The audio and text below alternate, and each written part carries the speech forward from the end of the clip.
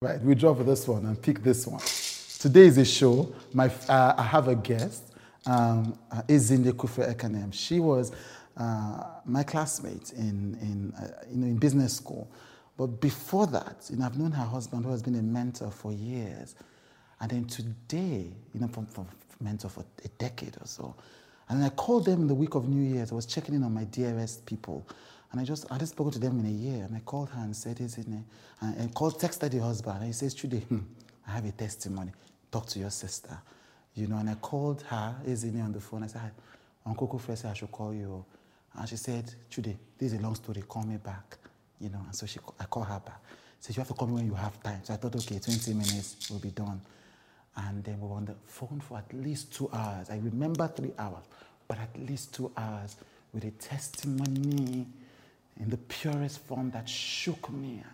And after a while, after taking months to internalize it, weeks, I said, this thing inspired me so greatly. I want you to come and share it with my audience.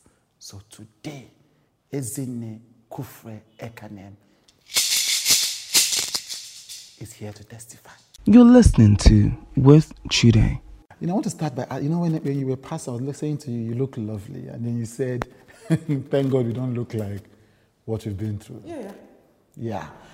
I mean, that's something that I think of often. Maybe if I'm going through, I've not gone through anything close to the things that we've talked about with the past 1 year. But so I'm going through something and I'm standing and I'm walking and I'm like, these people see what I'm actually going through inside my mind. Mm-hmm. I think they will be holding me on the road and be like... Do you understand? Does that kind of thought occur to you? In fact, I almost put out something on my Facebook status only yesterday. Okay. And it was, I am a strong woman. However, sometimes I need a hug. Can someone just please give me a hug? Okay. So yes, I understand what you're talking about. Yes, it's incredible. Yeah. And anybody sees, I remember in the class, you were the one holding the class, That itself becomes does it become a trap? When everybody knows that you are strong, knows that you solve problems, and they come to you with their problems, but you don't remember that, is that something that becomes a recurrent problem? It's a blessing and it's also a burden. Because people come to you with their issues and expect you to solve it for them. Yes.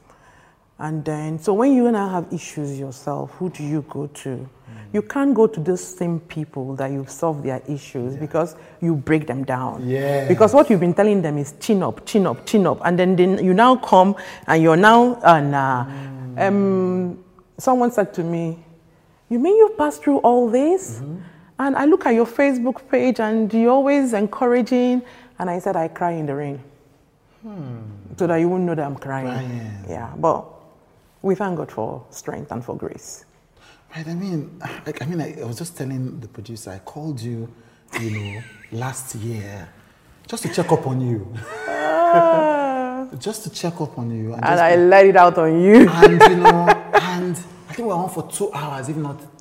You see, that's what happens. You're not a regular. Yes. So when you called me, I could be honest. I could be myself. Yeah. I could say, Chude, this is what has been going on with me. And I just went on and on and on. Sometimes when you're passing through stress, what you need is to also distress. So that the stress, you don't become the stress, you don't become the process. Because most times, we become what our challenges are, and we are not supposed to. We are supposed to, if we can, detach ourselves from the challenge so that we can just keep going through the process, so that we can come out at the outcome that we want to see. But when we allow the challenge now become us, we now have like double problems as far as I'm concerned. So every time I got I got the opportunity to speak to someone whom I know can take what I'm going to say to the person, I always just let out myself. And then once I take away that burden or that stuff weighing me down, then I'm able to pick up momentum again and run. And keep moving. Yeah. Oh, that's what it is. That's what I did with you. Yes. That happens, yes.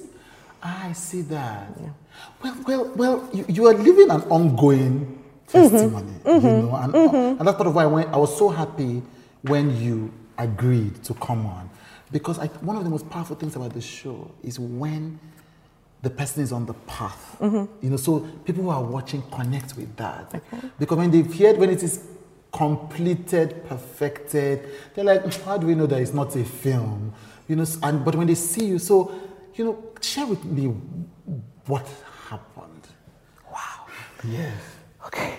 Where do I start from? Like every other normal couple, we got into January 2020 full of expectations, my husband and I. In fact, 2020 was a very special year for us because we heard clearly from God. He gave us a word for our family, which was, go deeper, cast your net again. When my husband brought this word to me and said this was our word for 2020, I said, oh Lord Jesus, give us strength. And then we went to crossover service at Daystar Center, and Pastor Sam gave his message for that day, and the topic was, go deeper, cast your net again. And I'm like, oh God, you don't need to do double confirmations, Anyway, so we set out with very full expectations of a beautiful year to come. And so, my husband does a program called Hymnodia. Yes. So, it's perhaps the biggest hymn gospel concert in the region. The one, the only. Yes. Yes. So he started, Hymnodia kicked off as usual, and then we were doing Hymnodia and everything. And so we just onboarded the 15 people. Contestants. Yes. We call them hymn testants in our case. Right. So we just onboarded them when all the noise and news about coronavirus came on. Yeah. And so, like a responsible organization, we're asking ourselves, so what do we do? We have people's children, people's husbands, people's brothers and sisters in here. What do we do and everything? And then the first thing that hit us was the voice of Hymnodia had a heart attack. And so he was rushed into the hospital. And then so we're now saying, now that the voice has had a heart attack, maybe we should shut down. Because he needs time to recover and all of that. While we're still thinking about that one, the next thing that happened was the federal government announced possibility of a shutdown. So there was we had to shut down. So that day was 30th of March, I'll never forget. We went and then we shut down the operations. We asked everybody to go home and all of that. And then when the last person, we said to them that we will wait for them to confirm that they've all gotten home. So when we got the last phone call, we shut down the Institute and then we started going home ourselves. So we got home and then the chef told us that they didn't bring diesel. So we just told him, okay, give us some jerry cans. So he gave us like 3. We put it in the car and then we drove out again and went to go and get diesel. My husband was driving. So we got diesel and we got home finally at about 10 p.m. By which time he said it was too late to eat. So we told the chef not to worry. Then I said to him, just put some bananas upstairs in case he gets hungry in the night or something. And we went to bed. 2 normal, healthy couple. At about 3:30 a.m., I felt someone sitting down on the bed. Someone had gone out and now sat down. That weight of sitting down. So I opened my eyes and turned and I said, babe, you awake? He said, yes. And I said, okay, great. Morning. Now that you're awake, let us plan what we're going to do with these 2 weeks lockdown. We need to utilize these 2 weeks very well. He says, okay, my wife, let me ease myself and come back. Today, my life changed in that split second. I waited to hear the noise of wee-wee. I didn't hear. I waited to hear the toilet flushing. I didn't hear. So I screamed, K? Nothing. Then I said, Kufre? Nothing. And I jumped up and raced into the bathroom. And there was my husband on the floor. Eyes coiled, bulging, panting. And I'm like, is this a joke? I just spoke to you now. Let me ease myself. And this, my head was just running. It was like a movie. I'm like, no, it's not happening. What do? How? I just grabbed him like this. I just grabbed him and God was so kind. I thought it was something that you can do with your human power. So I just grabbed him to lift him up, and we both fell back again. God was so kind, he didn't fall on his head. Now, look at what happened. As I grabbed him and we were going up, for some magical reason, my husband's arms went 360 degrees like this. The human body is a phenomenon. He went like this, and then he fell on his hand. And I was now screaming, help, help, help, my husband is dying. I didn't know what to do. And I said, oh, okay, I can't leave this guy. I really cannot. So what's that? Somehow, I just said, this is not a crime matter. This was 3:30 a.m. People were sleeping. My estate, everybody's generator was on. I now managed to arrange the hand back again. Jesus. And then I now dragged him from his leg and dragged him.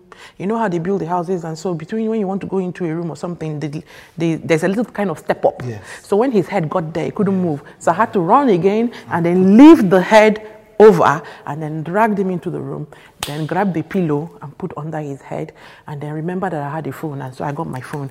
Ambulance, ambulance, I need an ambulance. Hey, please. So I started calling, I started calling the wife of the voice of Imnodia, because I remember that our ambulance was involved in taking him to the hospital. So I started calling her, Miss Ann, I need an ambulance. Kufra is dying. Join our community. Listen to the full podcast on Patreon or Apple Premium. Link is below, or just search for With Chude.